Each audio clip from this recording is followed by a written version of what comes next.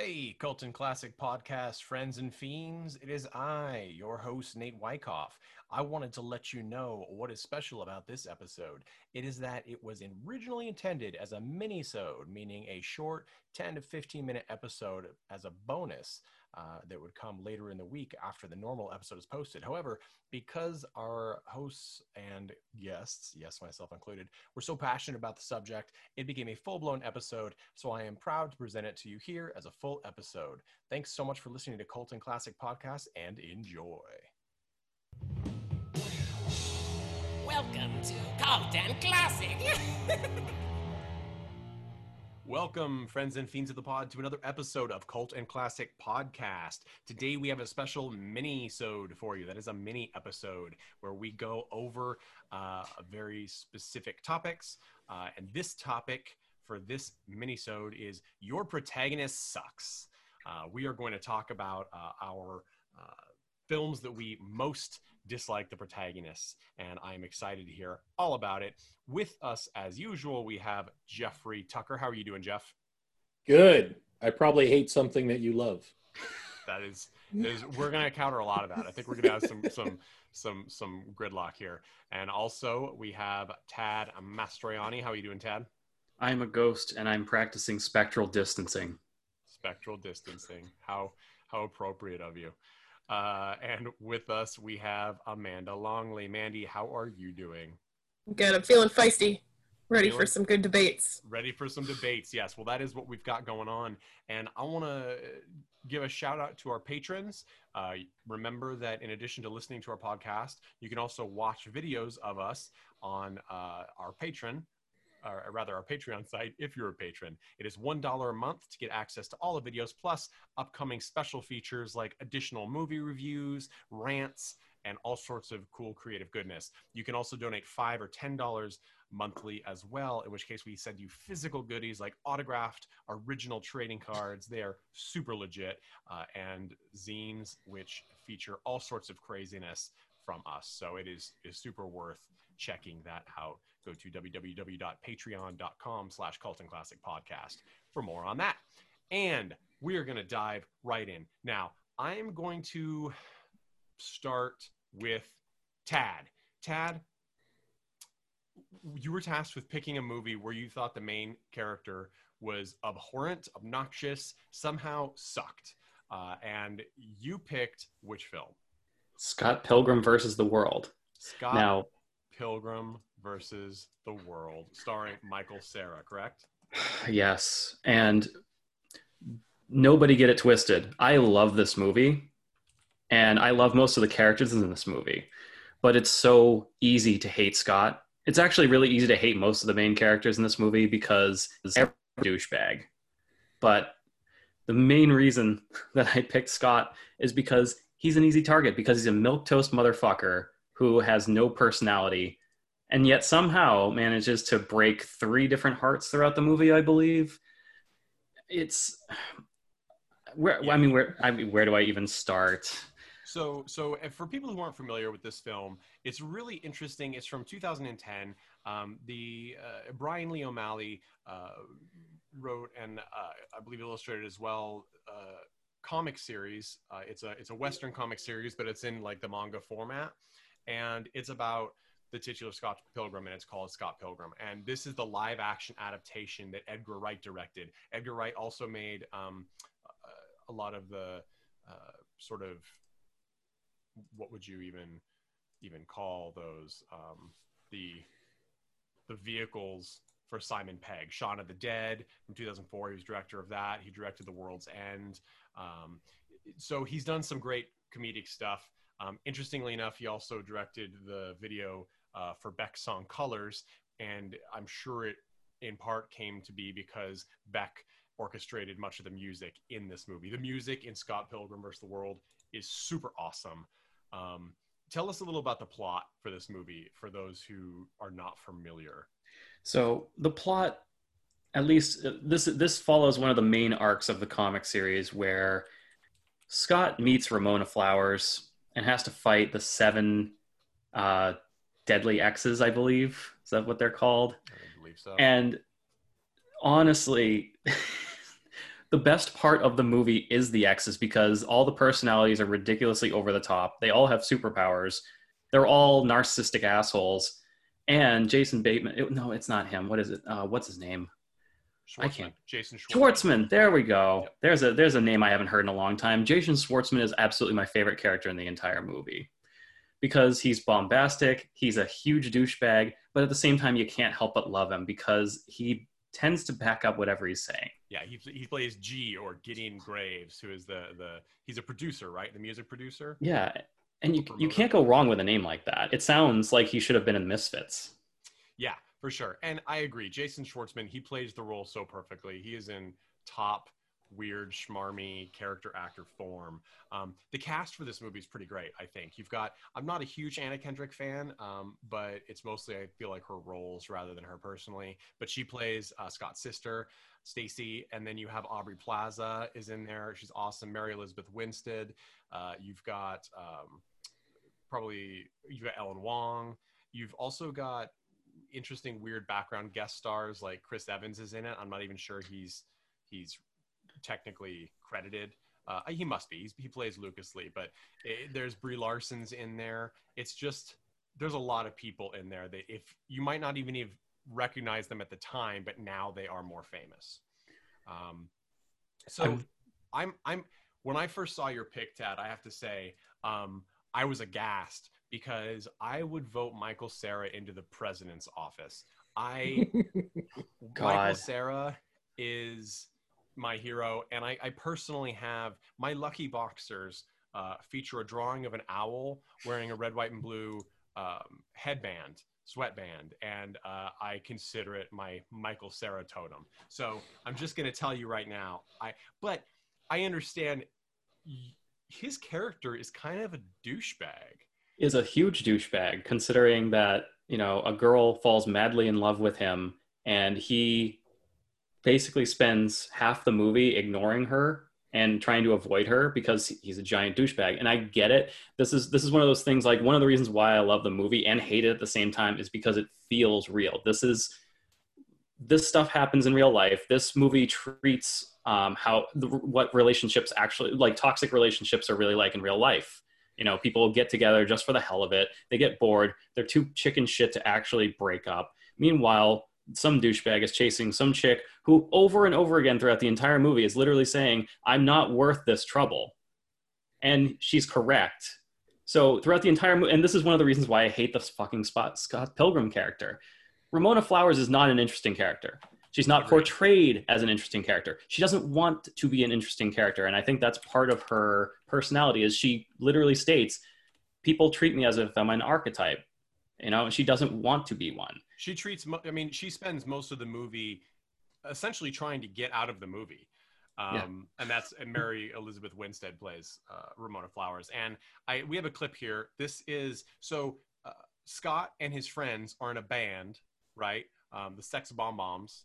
And which in itself is you'll notice video game threads throughout the film as well as the comics, video game culture and visuals. It plays a huge part in this.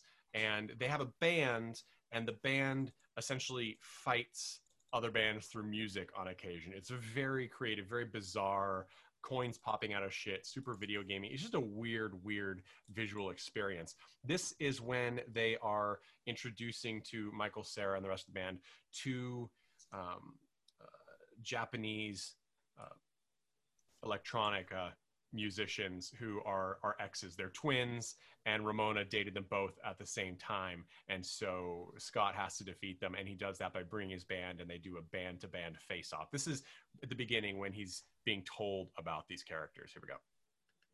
Ramona dated twins. Yeah. At the same time? You know what? I don't know and I don't want to know. Good, because you know how I feel about girls blocking the rock. Good, I play better when I'm in a bad mood. If it's gonna be an issue, though, young Neil can fill in for you. It's not an issue. You know bands, I know battles. We got it covered. Well, we'd understand if you didn't want to take part. Not only do I want to take part, I want to take them apart. Okay, I'm getting tingles. So Michael Cera is playing, he plays it straight as though, like, This movie is has changed ridiculous. the entire time. Yeah, like there's no a couple of characters play it kind of realistically, but most of them are really like over the top caricatures of what you would expect someone to be like who is in an indie band or is like a love struck 20 something loser or late teen loser. And I don't know, Tad, when you said like it felt real, it is weird how it pulled out. Like, I don't know, maybe it's because you and I were both in a couple of bands together. The whole vibe of like the garbagey taped together nature of music that's in this movie. And again, I adore the music. Having a vinyl is phenomenal. And I also am a big Beck fan, so maybe that feeds into it. But it does feel kind of real, and it is kind of uncomfortable because he's essentially making a mistake the whole movie, right? Yeah, that's all he does. He mistakes his way to winning the girl in the end, which it's not like he doesn't earn it. It's not unearned. The problem is that they're just going to be douchebags together forever or until they inevitably break up. I didn't read the rest of the comics, so I wouldn't know if they actually stayed together or not. Well, and just to kind of throw it out there, but he does get kicked out of the band.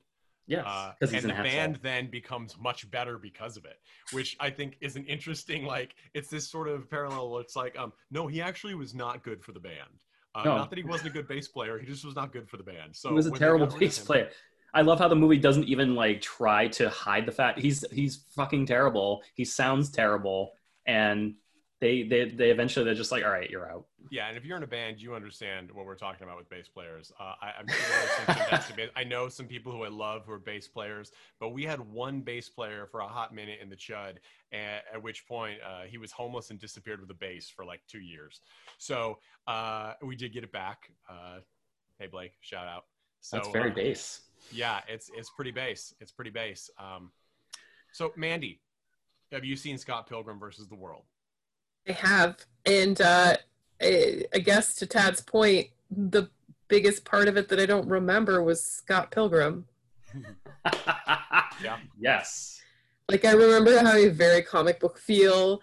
I think I remember a part where they, like, slid down a really long handrail. Like, is it on a skateboard or something? With some, like, video game noises. I don't know. It was really fun. That's mostly what I remember about it, but I don't really remember anything about the main character of the movie. This is an antagonist movie. All the antagonists are way more interesting. Sure. I remember like a weird apartment. Like, yeah. The frankly The kind of basement. realistic apartment. Yeah. In Yeah. many ways. I think that's the most that I remember about Scott's character. I saw it right when it came out. And Allison Pill plays my favorite character in the whole movie, Kim Pine, who is the drummer. And she is just the most. I was gonna say she's Daria-esque, but she's not because she's actively sort of antagonistic as opposed to just snarky. And she just like eye knives everyone in the movie throughout the entire film until the very end, and it's great. Jeff, what was your take on Scott Pilgrim versus the World? Do you agree with Tad that sort of Scott was obnoxious? I mean, I like the kind of like the surreal world and you know the silliness of it. I tend to really go for that type of stuff in films, like if it's done well, because then you see like a little bit of kind of your world in these kind of kooky, kind of more interesting worlds. Like, who doesn't want to live in a world where you can have like a video game battle with another person, and that's a lot of fun. But there's also those little real nuggets of human relationships in there. So I don't know. I love the film. I actually hadn't really thought of Scott Pilgrim as good or bad. He just was, this neutral element that pushed the story along. And that's yeah. kind of one of the reasons why I picked it, because it's a great movie and the characters are well fleshed out. But the ultimately the question is, does the protagonist suck? Yes, he does. But he's great at sucking. And I just. So I agree. I also really love this movie. I recommend anyone who hasn't seen this movie, especially those who are into the indie music scene, Michael Cera, or like especially retro video games. Like it's half the film sounds like Mario sounds over a Beck soundtrack. This And is the nerd culture movie that kind of defined nerd culture movie that Ready Player One tried to emulate and failed miserably at. Because that was a movie I was thinking about picking, and then I went, that's such low-hanging fruit that my balls would be dragging across the floor. So why don't I pick something that's a little more controversial? well, we certainly don't want your balls on the floor. It's too late, Nate. Yeah. Yeah, No dirty balls. I don't know if anyone saw this earlier this year.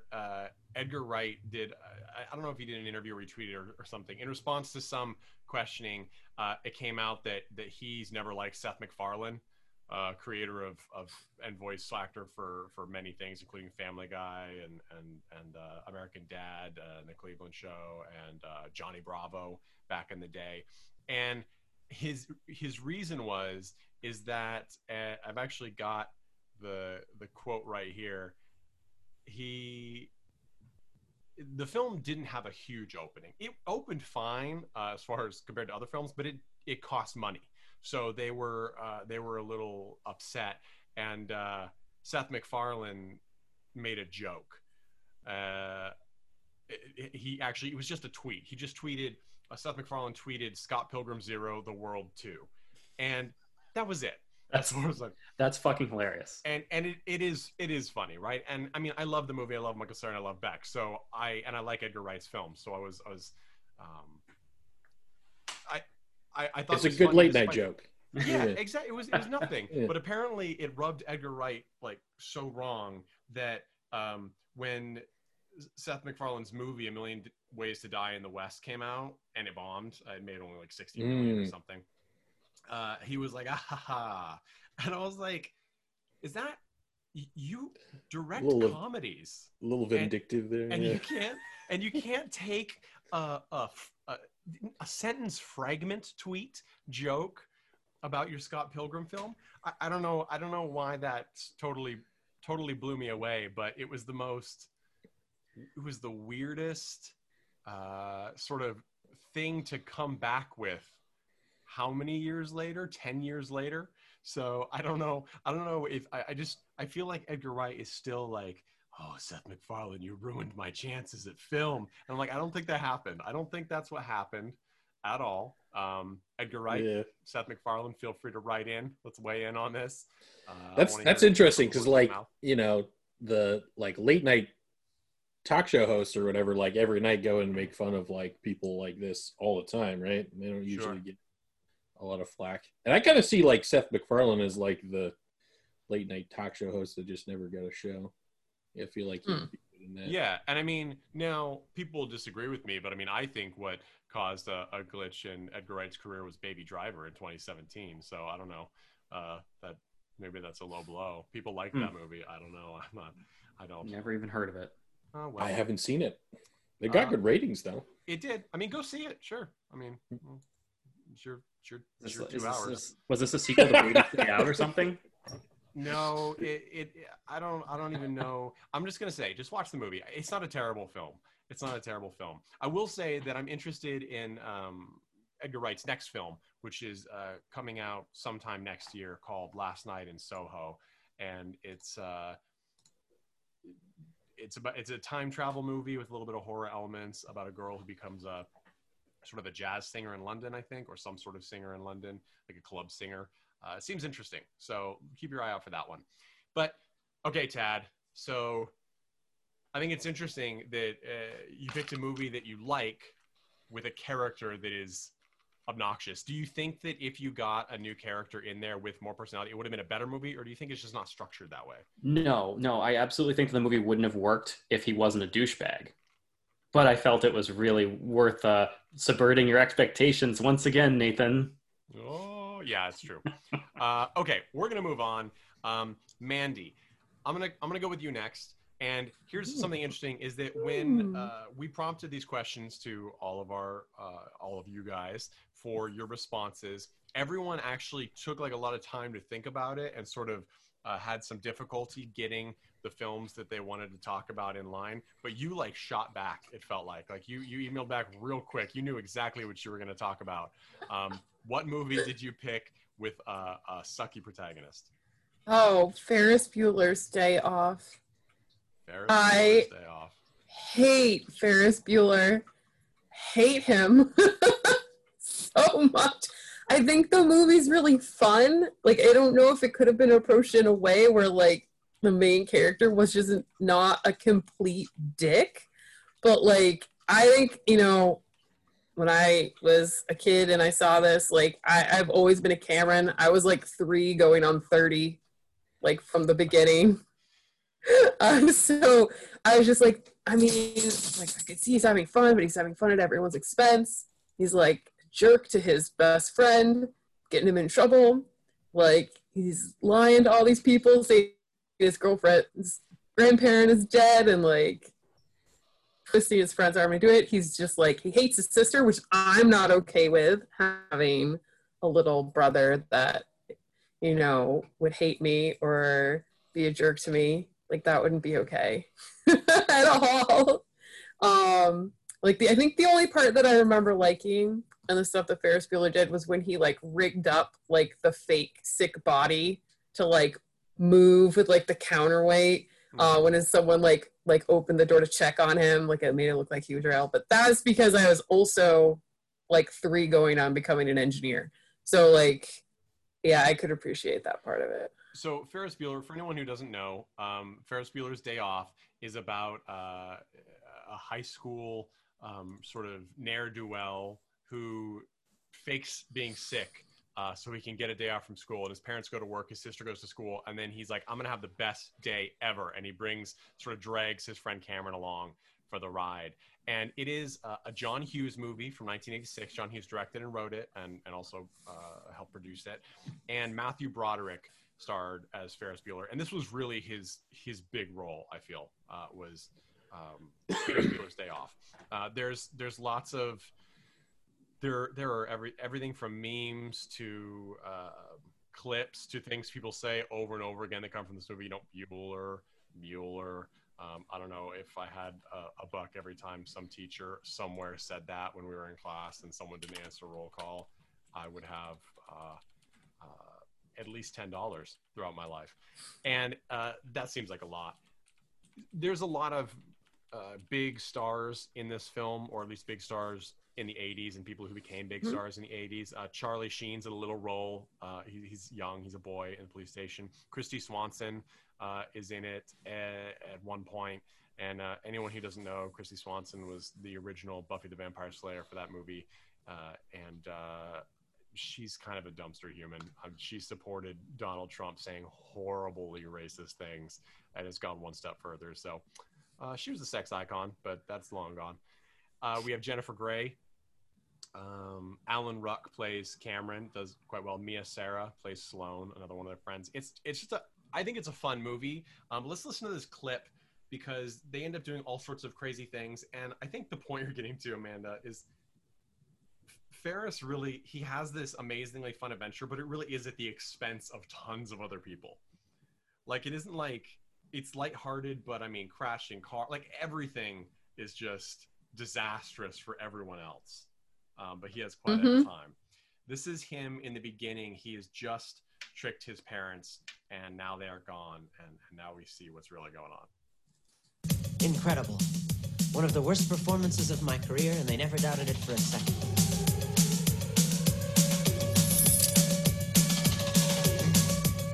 How could I possibly be expected to handle school on a day like this?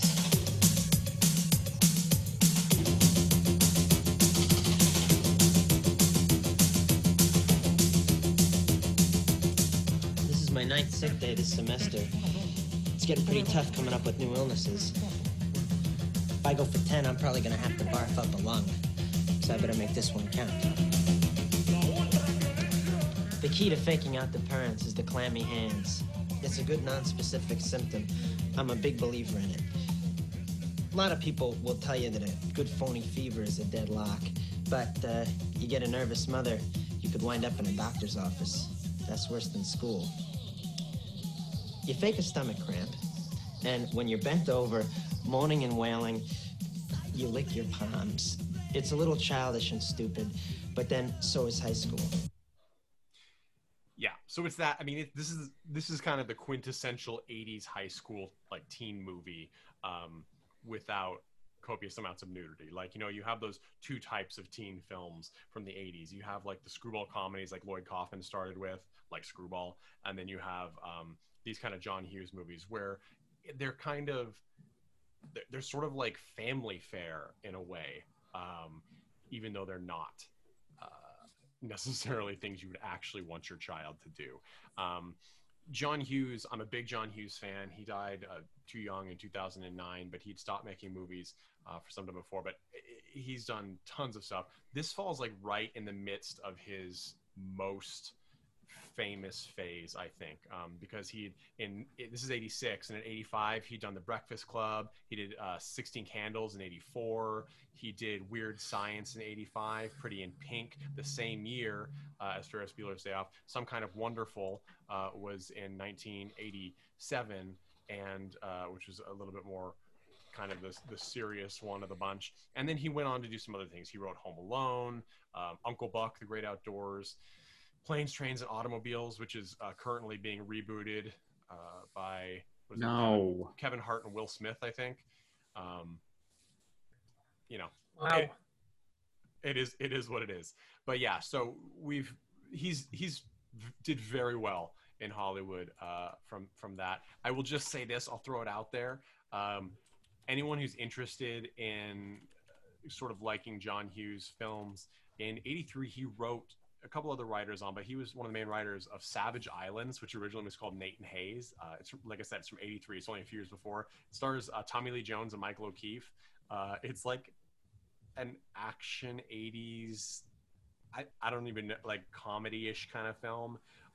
Definitely watch it. It's totally worth seeing a completely different side of John Hughes writing to see that. But yeah, so we kind of saw what you were talking about, right, Mandy, in that clip?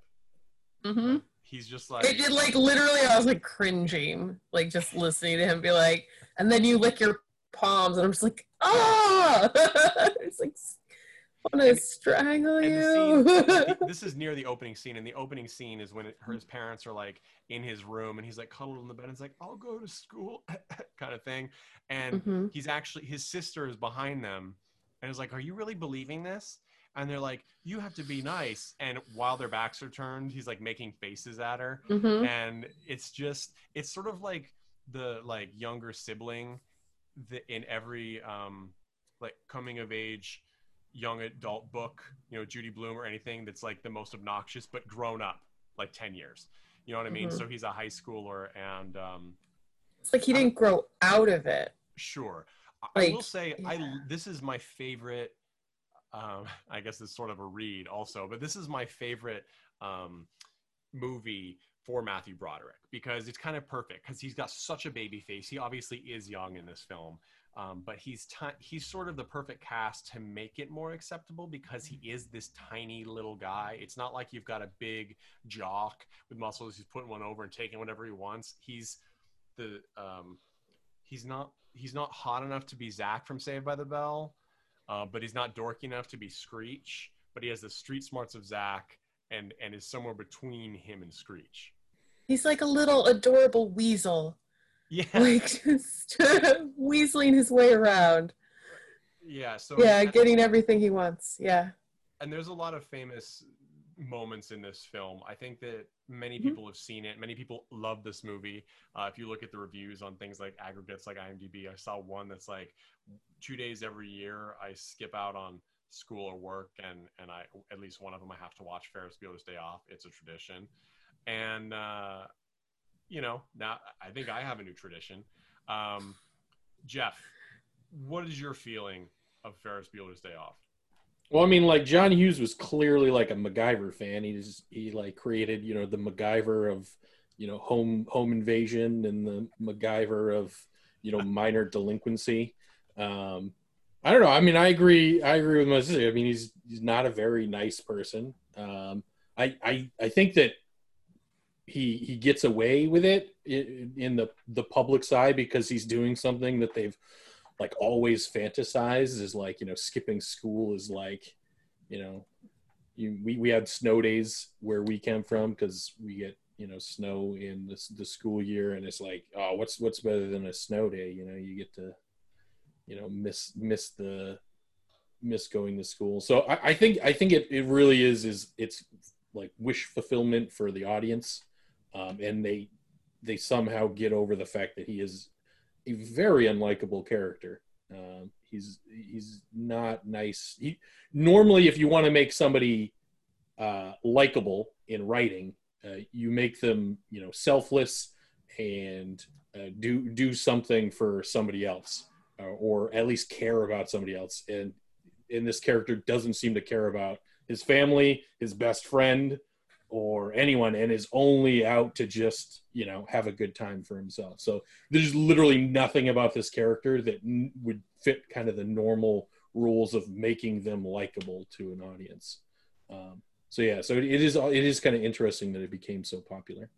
That's true. Well, and I mean, I think you're right with the wish fulfillment, and I do think that that's, again, the cast of someone like Matthew Broderick was necessary. He had to be unassuming and sort of impish, because if he was too cool, I mean, even it might not even have worked if it was Michael J. Fox.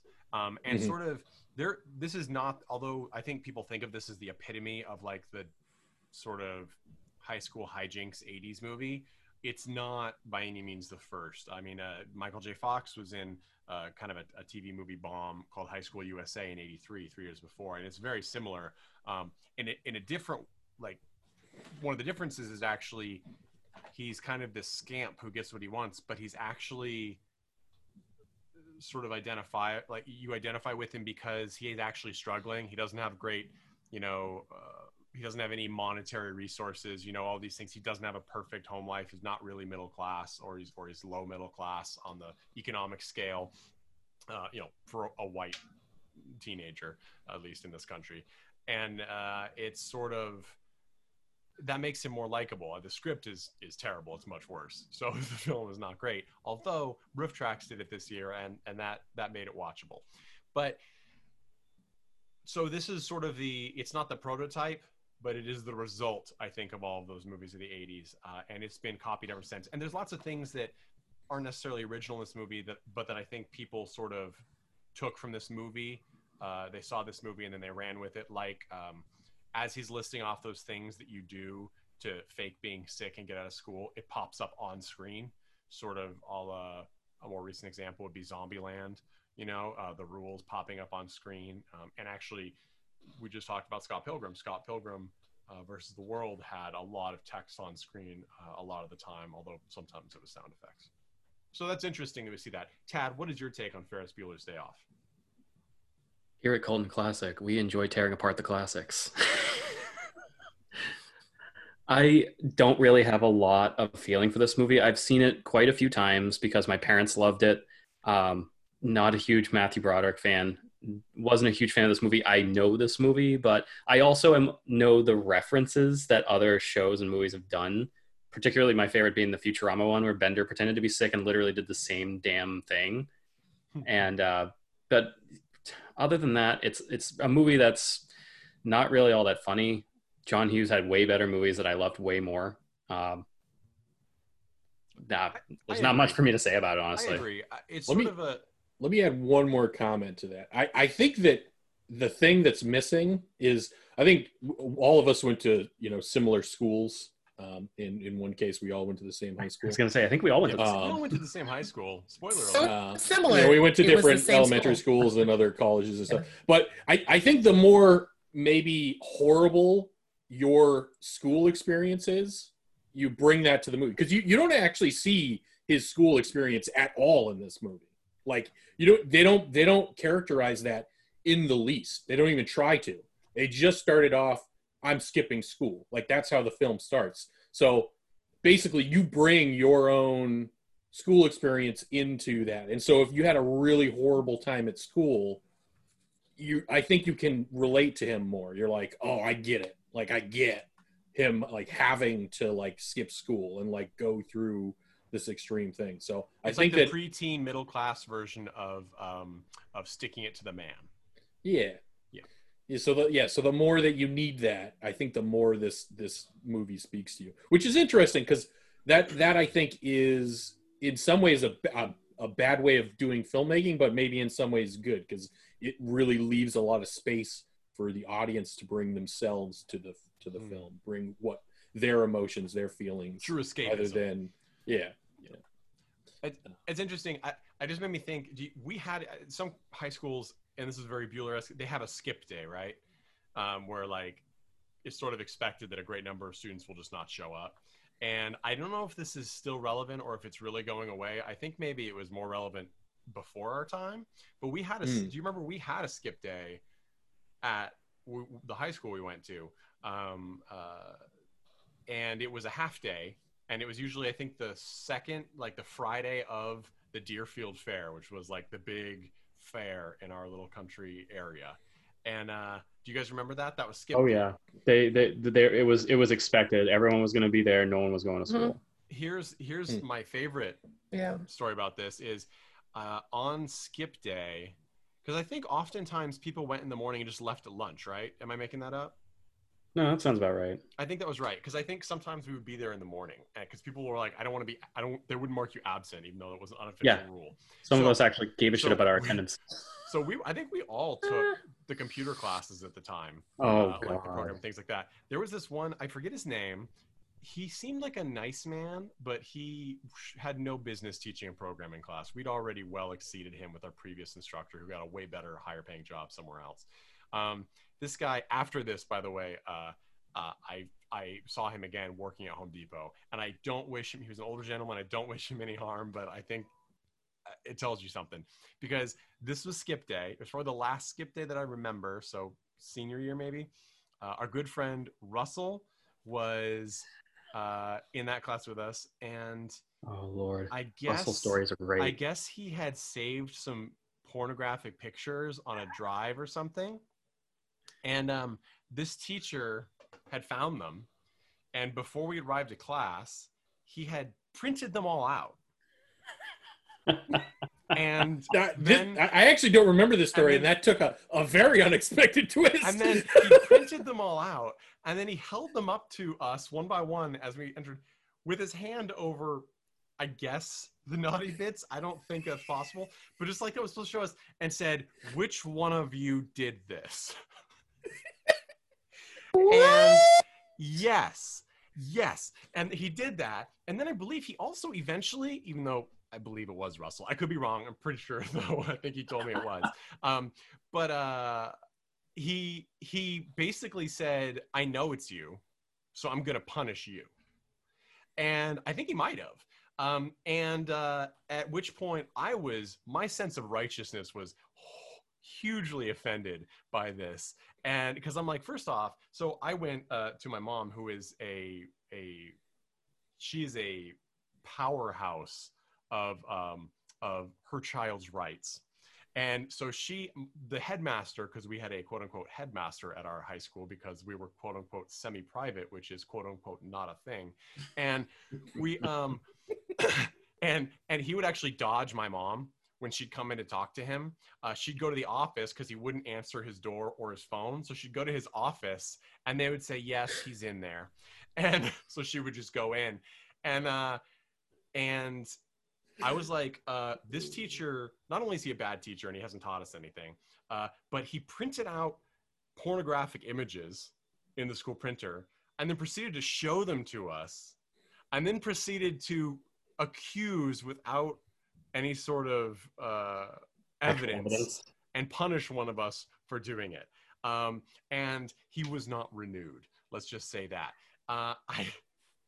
I'm not 100% sure that it was due to that, but I think it was. And I think that pretty much across the board, that has to be one of the stupidest things, aside from having an affair with a child, that you could do in a high school class to get to class. So, this is a side story, but that is what I think of whenever I think of skip day. So whenever I think of Ferris Bueller, I think of that story. That's a great. And I hope Russell is listening to this. Fantastic. We need to get Russell on the podcast so he can corroborate this story for us. He certainly should be on the podcast. Just tell some General Russell stories. Oh God, we would have a podcast dedicated to Russell stories. We almost killed him at least once. He is our Ferris Bueller. He was our Ferris Bueller. It's true. Okay. So as far as me, Ferris Bueller, I like the movie okay. It was never a staple for me either. It was never my favorite. Breakfast Club was like my iconic John Hughes movie, which I adored. And then I got into Pretty in Pink and things, and I liked 16 Candles a lot. The humor in there is so sophomoric, and many of these movies have very problematic things in the current climate, which means that, frankly, they're problematic things in general. I don't disagree that they are problematic, but they're very fun movies overall, and they kind of are part of our American film lexicon. So there we go. All right. I think we're going to move on. Jeff, what was your film choice for Your Protagonist Sucks? Oh, my.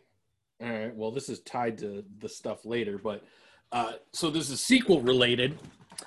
So basically all but The Curse of the Black Pearl, Jack Sparrow is a terrible protagonist. And we're talking about those are the Pirates of the Caribbean franchise. Pirates of the Caribbean, yes. Johnny Depp's Jack Sparrow. I can't wait to receive some hate mail. Dude, but I will defend this. So here's the thing. So in the first movie, they do a great job of setting up an actual movie where you have characters and they have, arcs, and you develop those characters throughout the film, and there's some sort of conclusion to everything that happened, which is great because in that case you have Will Turner as a protagonist, and I can't played by remember. Orlando Bloom. Yep, played by Orlando, and Keira Knightley's character I can't remember. Elizabeth Swann, thank you. Those two are your protagonists for the film, and it works, right? Because the heart, the beating heart of the film is the romance between these two characters and their lost love, and their star-crossed lovers, or whatever version you want to go for. Well, Jack Sparrow is sort of just the catalyst that brings that allows them freedom, right? To become pirates, essentially. Yeah, well, I would describe him as the character equivalent to weather. Like, some days he's a nice, wind blowing east, bringing you home to the Caribbean, and some days it's a hurricane, right? Like he's like a trickster. He's like, he's like a, and if I were to rewrite things, I would just make him the trickster god. That's his thing, because it was really his character. He was just chaos. Like, some days he was helpful, some days he was not. And it was interesting for exactly one film. And then for some reason, really, actually, I know the reason, it's one reason. Everybody loves him because he's a great side character. He's the character that you're going to take away from this film and be like, oh, I love that. Like, when he shows up, he rides in on the leaking boat, and, it's sunk, and he lands on the dock in the crow's nest. It's hilarious. And it's, he still pays the fee to dock his boat that's sunk. You immediately endeared to this character. You love him. And, throughout the film, he's this, rapscallion. He's a pirate. He's truly like a pirate. And unfortunately, once this film ends, they make a ton of movies with this character as the protagonist, and he just can't be. This character just can't be a protagonist because he has no dreams, he has really no motivations, or he's just there's not chaos. Much of a story arc for him because he's just chaos. He's just chaos. See, he can't be he's not a character. He's the weather. So literally, I've seen some of these other films. I don't remember them. That worked for Twister, right? Yeah. Exactly. Yes. Twister. Yes, Twister was. I remember there's one Twister that was the protagonist of that film, and it really worked. Named Sandra Bullock. I don't know. Wait. I draw the line at Twister conversation. My podcast, so you draw this character through another like 8 films. I don't know how many there are. There's been Who 5, knows? I believe. Nobody knows how many they are. Nate I doesn't can know. name them. He's just saying a number. Nobody knows. The final film. The final It's film. 8 in 2020 counting. It is not 8. It could be. It could be. So Nobody there's knows. the original. So they Nobody tried after remembers. the success of the first film, The Curse of the Black Pearl, which I agree was a self-contained arc. Mhm. Then there were 2 additional Curse of the Black films. Pearl that we had 8 sequels. There's first the Black Pearl, and then we had 4 sequels. There was then what was it? What was the second See, one called? he doesn't even know. You're right. I lost he has it. the internet in front of him, and he doesn't know. Well, so here's the thing: Dead Man's Chest. So Dead Man's Chest, I actually liked that film a lot. I actually thought it was quite strong. That's when we get Bill Nighy as Davy Jones. Mhm. And I thought that was a solid follow-up. I mean, it's clear that they kind of reopened the first movie because they didn't realize that there was going to be a trilogy worth of material. I mean, and as you're saying, there really isn't. And so they reopened it. I thought that they did a good job with that because they introduced a very strong villain with Bill Nighy's character. And then their At World's End was very clear, the third one, that they didn't know where they were going with that arc. And I think most people, I'm going to read you for filth, Tad, because I remember you liked this movie when it came out. Sure did. You were like, that was the best one. And we just kind of all turned. I disagree. I did not enjoy it. I mean, there are moments, but it was and then there was On Stranger Tides, which was sort of supposed to be a new story with Jack Sparrow. And again, they couldn't help but bring back other characters. They brought back Jeffrey Rush as Barbossa. Now, Jeffrey Rush is a fucking brilliant actor. He is phenomenal. He made that character so special. He's the unsung hero of every movie that he's in. Brilliant. Stranger Tides got ripped apart, understandably. It's a weak plot. There were some really interesting things, like the mermaids were terrifying.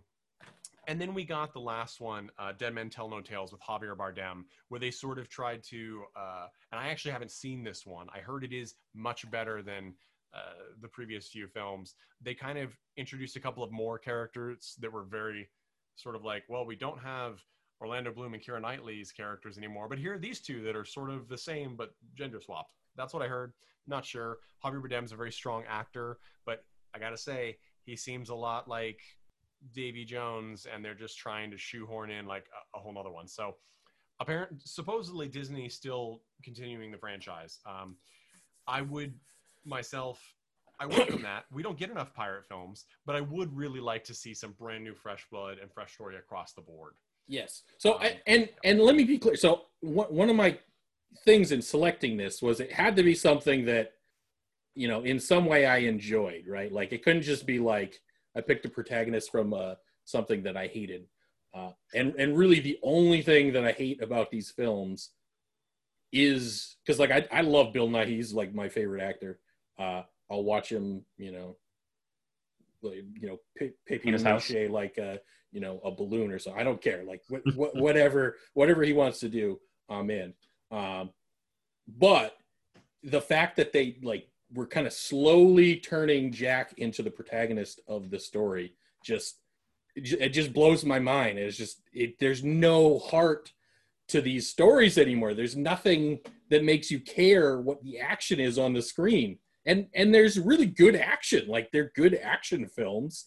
There's just nothing else there to make you care what is being shown.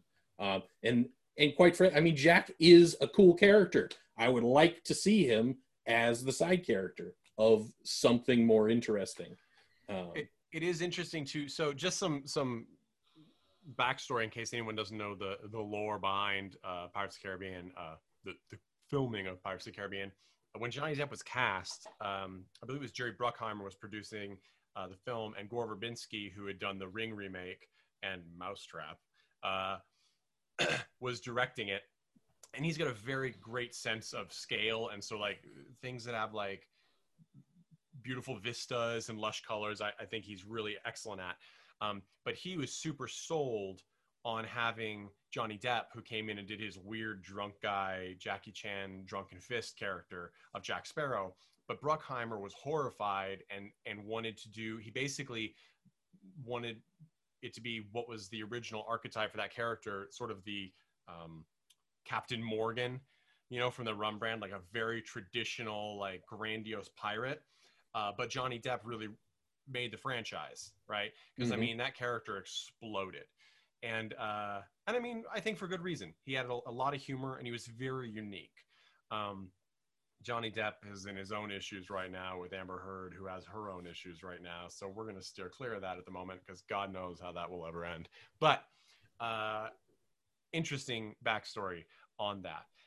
I think part of the thing that got me, that they lost in the sequels too, is Jack Sparrow actually has a backstory in the first film, The Curse of the Black Pearl, right? Like, he essentially has connections with this ghost ship led by Jeffrey Rush and his crew members, and it's his old ship.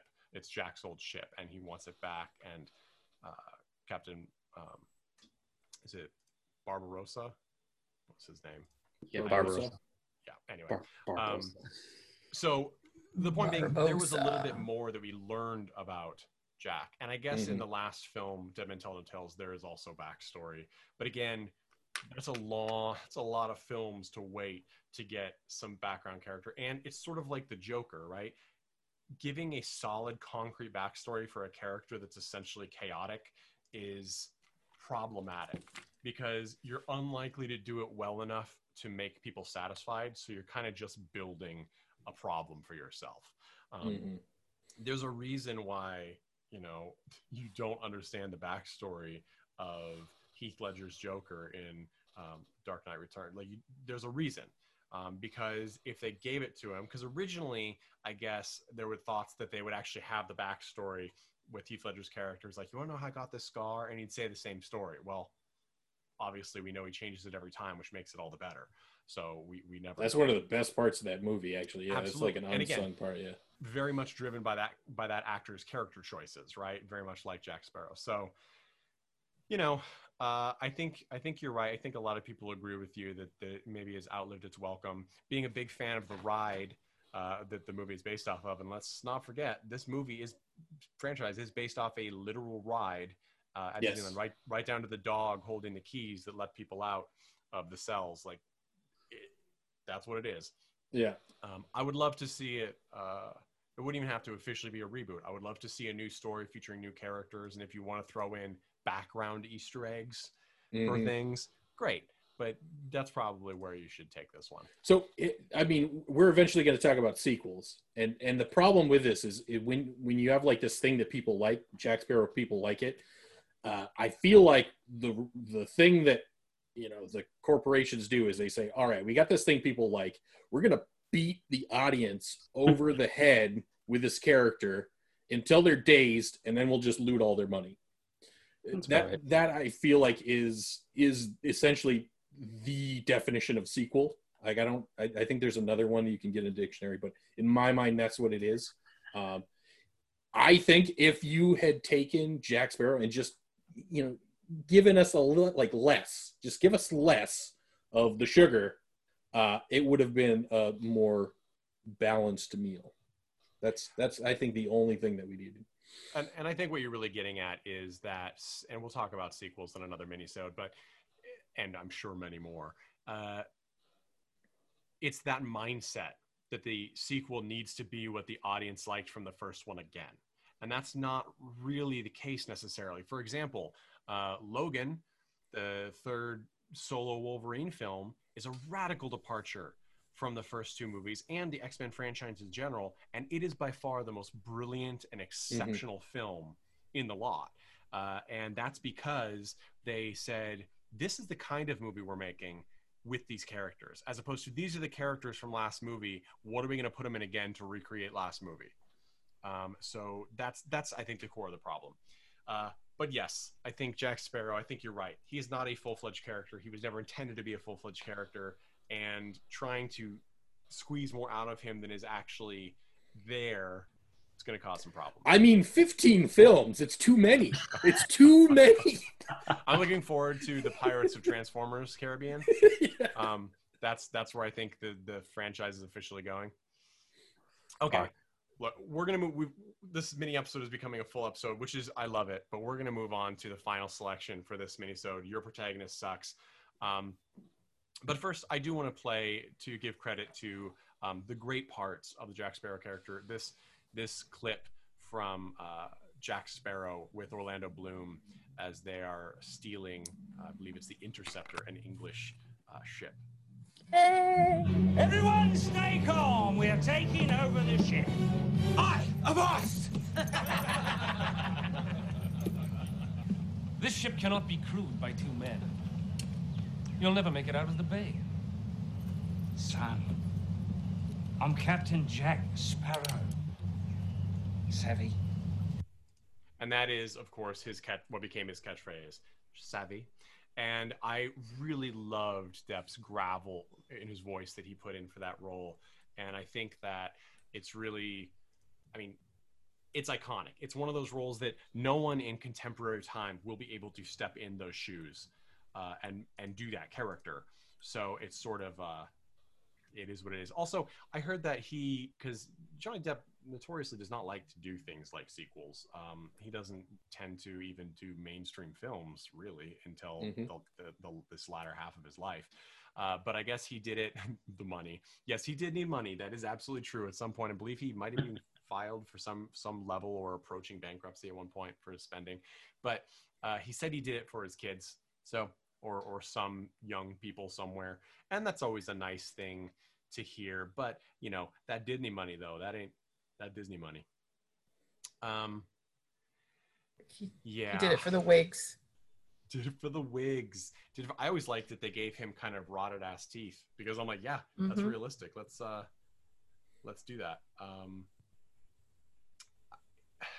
I'm hesitant to go to my film choice because everyone has sort of picked films that, Mandy, I'm there with you, that you didn't like that film at all because you don't like the character. But Tad and Jeff, you guys... Oh, no, I think it's I thought Ferris Bueller's Day Off was a very successful escapist film, like at what it was. I just wish that they'd found a way to do it that wasn't like making the main character just a jerk. Like, it gets confusing. Like, do you love the film? Like, you love the protagonist? Like, you want to kind of be like, you want to have the things that he has, but like, don't really want to be him. But you want to stick it to the man, but like, he's a jerk. Like, it's, I mean, complicated, but it's just like, it bugged me. I just never liked him. I wish they'd done it better in a different way and that the movie still worked, but like, clearly they didn't. It's true. They didn't. They didn't do that. This film has 2 main characters, and I despise it. I despise the characters. I despise the film. It actually made me angry at the cast a little bit when it came out. So,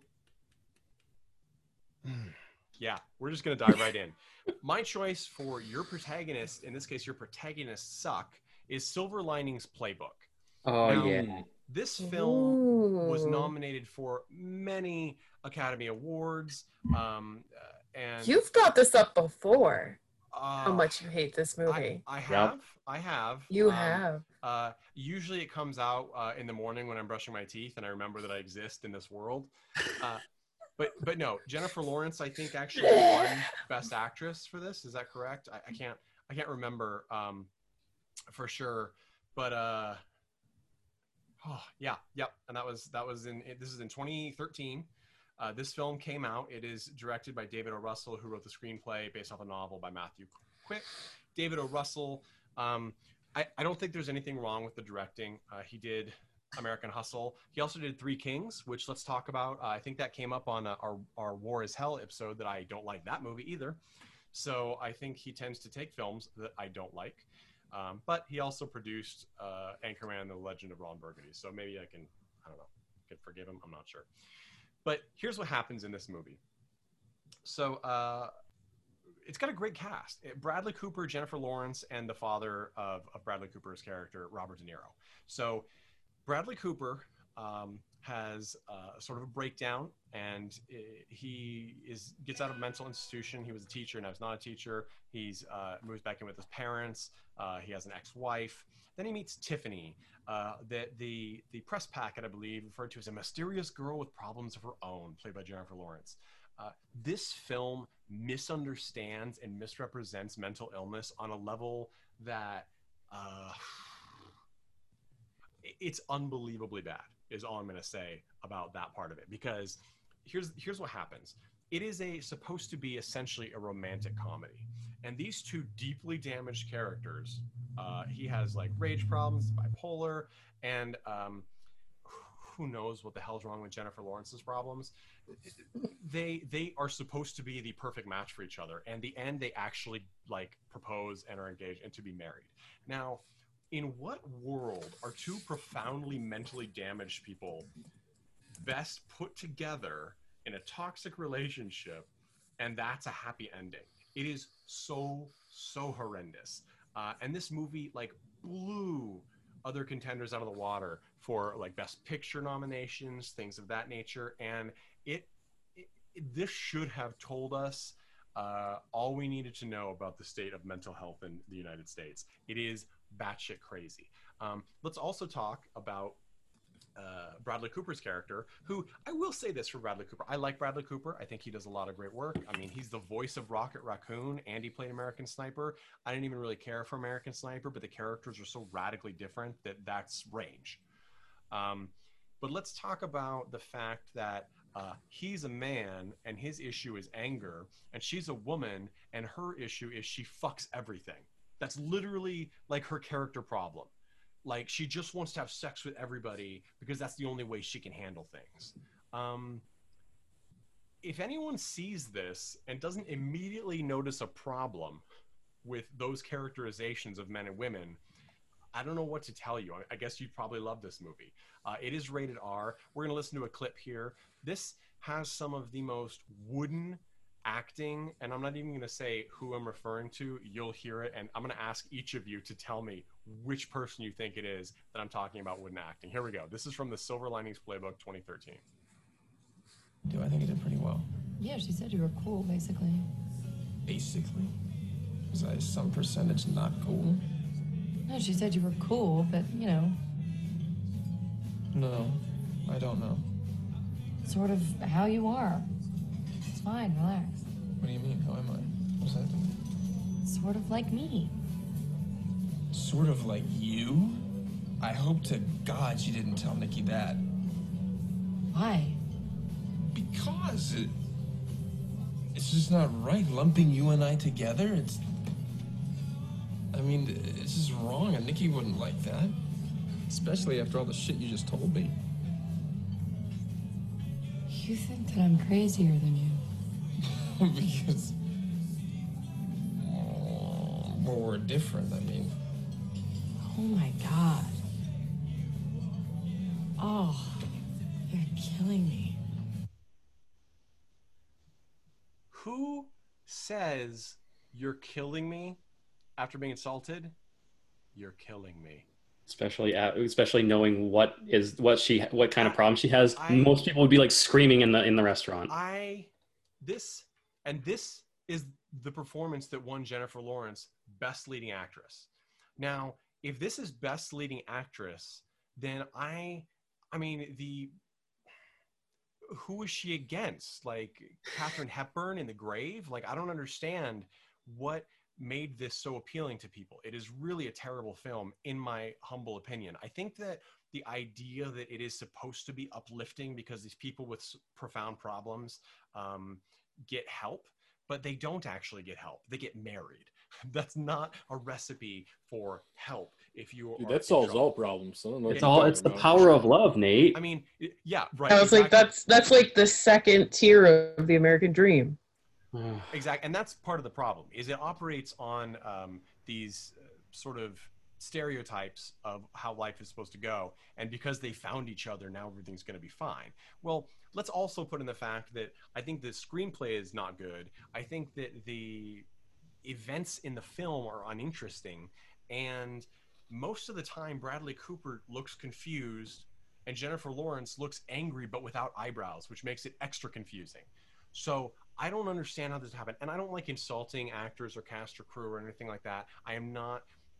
Jennifer Lawrence's performances don't do it for me. I'm not sure what I'm missing. Other people enjoy it. That's fine.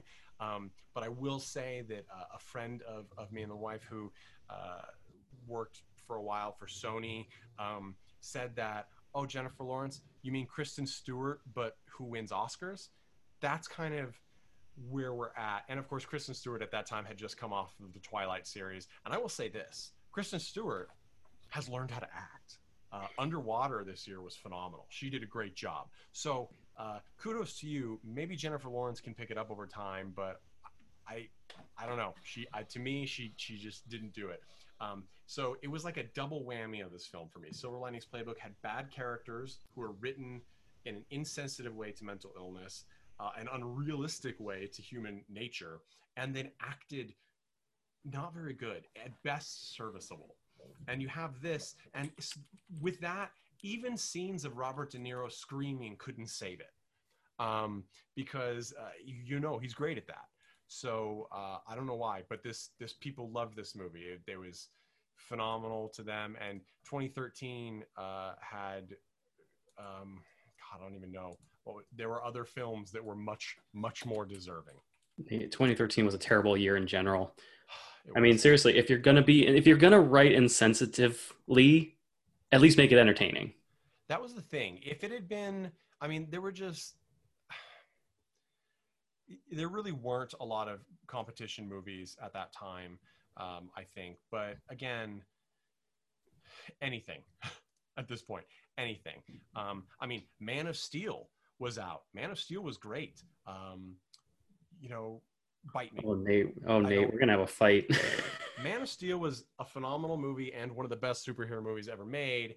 And we will talk about this in another episode because I want to hear what you have to say so I can tell you. All right, it's that we're dropping it on this one. All right, so we are going to move on to the end of this episode. I want to thank you guys so much for listening. I'm not even going to give you guys a chance to respond to Silver Linings Playbook. That was just the entire purpose. Your podcast, your last word. That's right. I just wanted to rant about how much I dislike that film.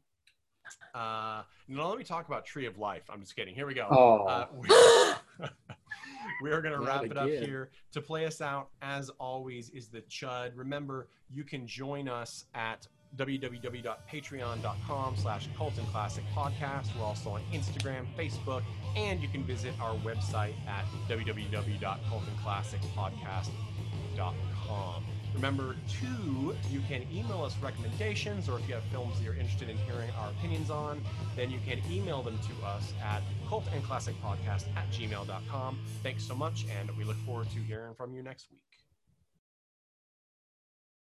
Hey everyone, thanks for listening to Cult and Classic Podcast. This podcast is important to me, but what's more important are the rights, privileges, and freedom from violence of everyone in this country and in this world. And that means supporting Black Lives Matter. If you'd like to make a donation, please go ahead and visit cultandclassicpodcast.com, where we have a list of places you can donate and help out. And please stay safe.